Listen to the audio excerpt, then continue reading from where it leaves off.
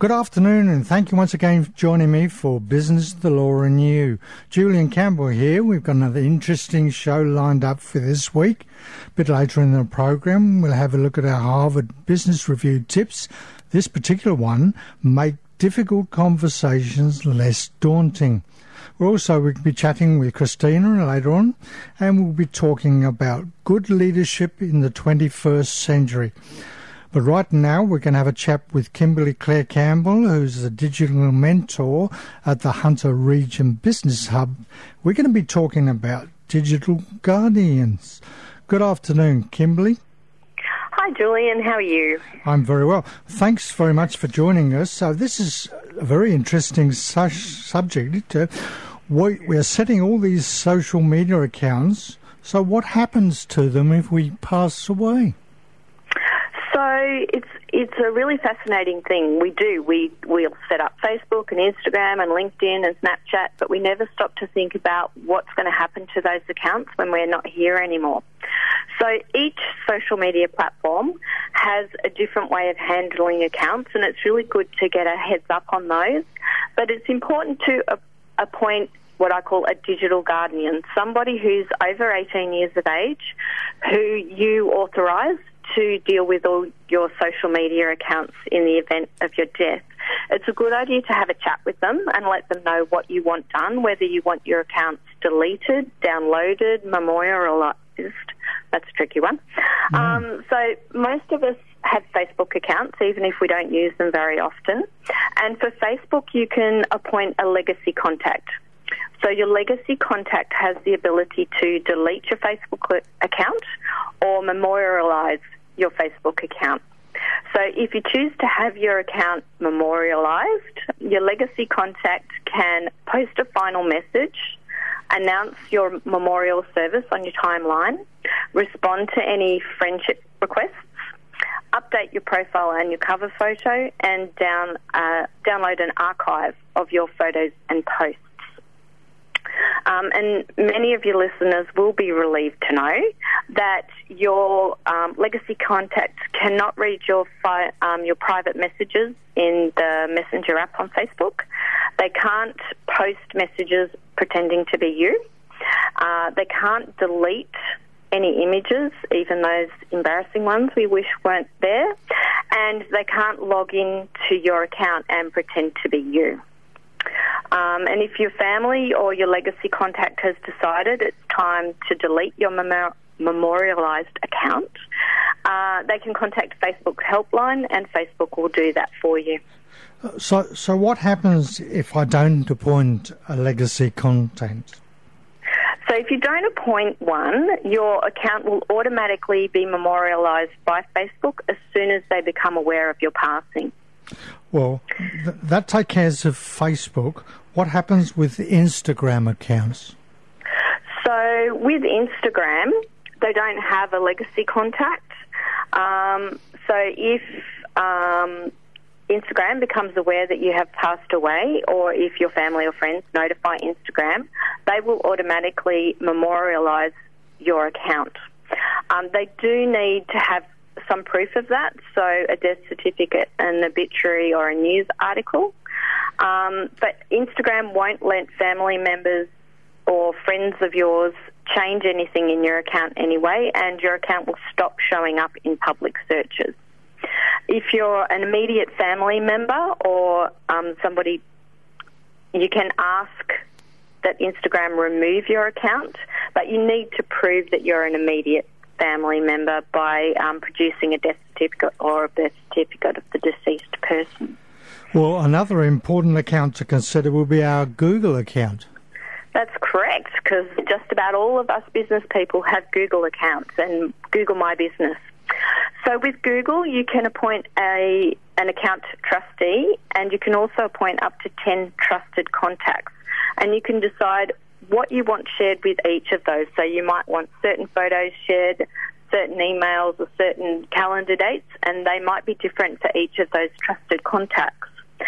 And it's a little bit tricky to find out where to set this up, but if you go into myaccount.google.com and you look at the data and personalisation section, you'll find what to do. There's a section that's what to do with an inactive account, and you can go in there as the owner of your account and you can nominate those account trustees or those trusted contacts, and you can nominate when they'll be contacted after your account has been inactive. So if you don't use your account for 3 months, that you can set up an automatic trigger that will let people know via email that you may have passed away and they are a trustee of your account and this is what you want them to do.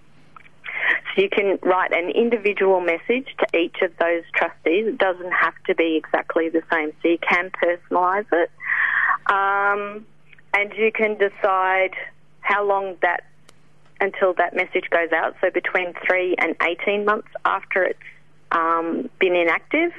And there will always be a notification 1 month before that timeout period to just let you know that your account's been inactive and do you want your trustees to be notified. So there's no surprises.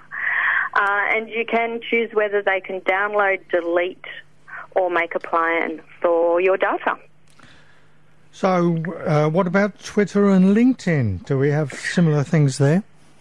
Yes. So with Twitter, they won't let anybody access your account in the event of your death. However, they will work with your relatives to deactivate or delete your account. But again, they need lots of information to prove that you are a relative of the deceased person.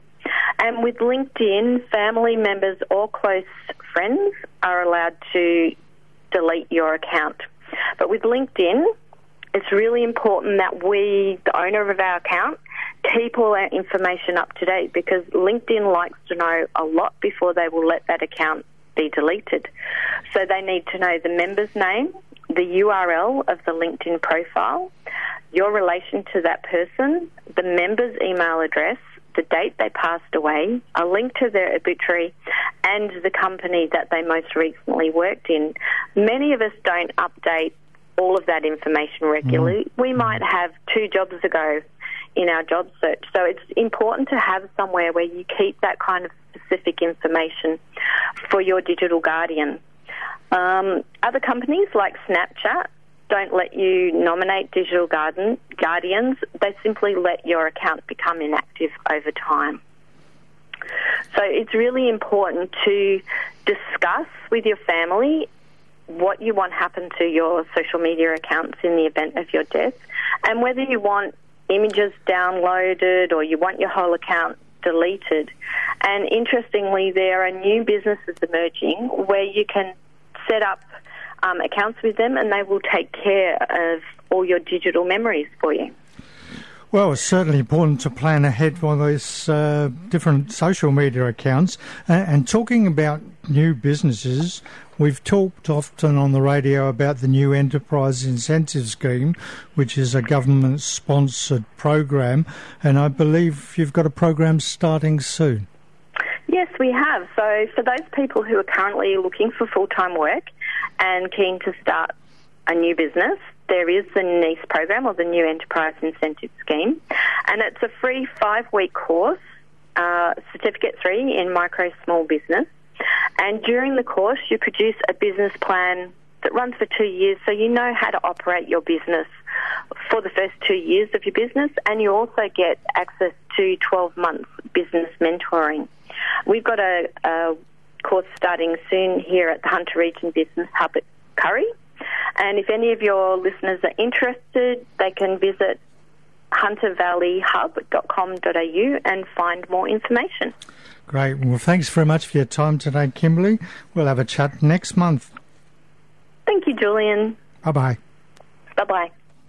Kimberly Campbell there helping. It's a very important area, isn't it? Thinking about what happens to all those social media accounts if we should pass away.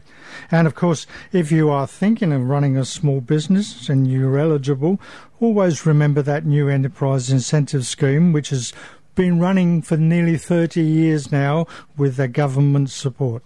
Time to have our chat with Christina. Good afternoon, Christina. Good afternoon, Julian. How are you on this lovely sunny day? Is it sunny there? You're in Melbourne? I am in Melbourne, yeah. It's sunny down here, but it's very cold. It's beautiful to hear, and it's 19 degrees. Oh, lovely. Sounds great. So we're going to talk about good leadership in the 21st century. Yes. So I'm at a summit called the Good Summit, and this morning we've spent a little bit of time talking about what good leadership means, and how do you exemplify good leadership. And some of it actually we've mentioned before, but I thought it was a really nice time because I'm here to revisit that, and how good organisations actually lead through purpose and through connectedness and encourage potential in their people that work for them. So it's that whole potential, purpose, connectedness that operates through good leadership that creates powerful and impactful organisations. And in the 21st century, as we all become more connected, how do we live our lives to show that we have the benefit for everybody, at our core? And I know we've mentioned Zappos quite a few times, and how even through retail. So a online retail company has the image of wowing through customer service. So we spoke briefly this morning about what it was like for when you had a good retail experience, how that made you feel, and when you had a poor retail experience, how that made you feel. So when somebody was friendly and wowed you through their customer service and, wanted you to have a great day, how that felt as compared to somebody who didn't want to be in their job, couldn't wait for the clock to tick over so they could go home, and even to that point, how you are affected as a consumer, as somebody in a community, by the attitude of the people that serve you, which comes back to company culture. So these people, Zappos, they're on the phone and they're making people feel good. And of course, if you've got a bad manager, one that's always antsy and going on at you, that's going to flow down to the customers anyway. Correct. And the worse somebody makes you feel, the worse you're going to go and make other people feel as well. But then we started talking about the power of an individual and how leadership, and we've mentioned this before as well, leadership isn't just our traditional ideas of leadership. Everybody, in fact, is a leader in their own right. So what does it mean to lead yourself personally in order to have a ripple effect on others around you? And I know some wonderful people who have exhibited qualities of leadership, but who are project managers and who follow the leaders into their purpose and come behind them and tick off all the boxes. Or other people who have influenced people, like, we go back to the Rosa Parks example. Rosa Parks was the reason that Martin Luther King started a movement. So one woman's decision, on one day to sit in a particular section of the bus and not move was another man's impetus to create a whole movement. So one individual impacted one man who then impacted thousands, So it's all this on-flow effect from good leadership in business as well. And of course, another point that links in with what you talked about with Rosa Parks, a leader can be anywhere within an organisation. Absolutely. And, you can have people on your front line leading your clients and your customers just as brilliantly as you have a leader leading your managers, So you're absolutely correct. A leader can show, or a person can exhibit leadership qualities anywhere through the organisation. And, there's people that we look at and we go, oh, they're a crazy leader, like Elon Musk. People will look at him and say he's crazy. People will look at people like Steve Jobs and say that he was so totally focused that there were so many things that he missed around humanity. And then there's leaders like Jacinda Ardern, and who's almost enough to make me want to move to New Zealand because of the empathy and the compassion that they're showing. But I think what we're noticing in business and with leaders in business is that we are more focused on leadership having purpose, leadership having connectedness, leadership through love. Is actually coming through to the fore as well with people like Jacinda Ardern and also Marianne Williamson in the US who's campaigning for presidency on a campaign of love.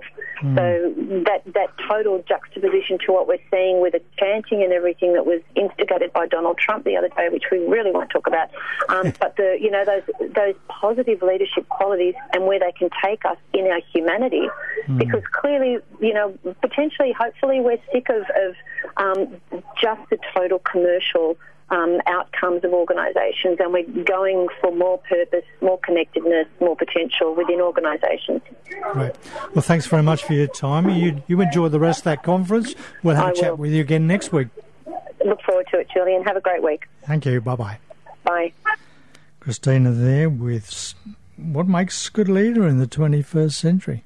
We've got time for one of our Harvard Business Review tips. This particular one, make difficult conversations less daunting. Difficult conversations are inevitable, but if you manage them properly, you can keep your relationships intact. First, don't think of the conversation as difficult. You only feel nervous and upset. Instead, frame it in a positive, less binary way.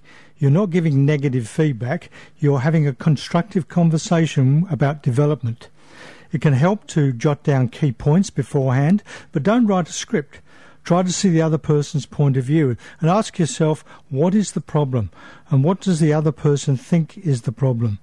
If you aren't sure, acknowledge that you don't know and ask.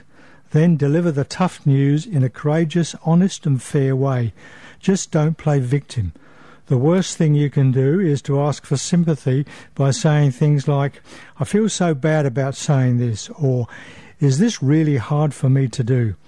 So it's an interesting point. We do have to have those difficult conversations sometimes. Just it's a mental thing, so come across the best way you can. Well, thank you for being with me for the last half hour. I hope you've enjoyed the program. We've looked at the digital guardians and your social media and a quick chat about the new enterprise incentive scheme if you're thinking about going into business, and good leadership in the 21st century. In a moment, Jane Klein will be back with you with more of your easy listening favourites. Next week, we'll talk about the family business sector with Wendy Foster from Family Business Australia, have a minute on innovation with Christina, and some more business and legal news and views that might affect your business. Until then, I'd love your company again. Have a prosperous week and tune in next week at the same time. And as Albert Schweitzer once said, success is not the key to happiness. Happiness is the key to success. If you love what you're doing, you'll be successful. Thanks for listening to this podcast from 2NURFM at the University of Newcastle.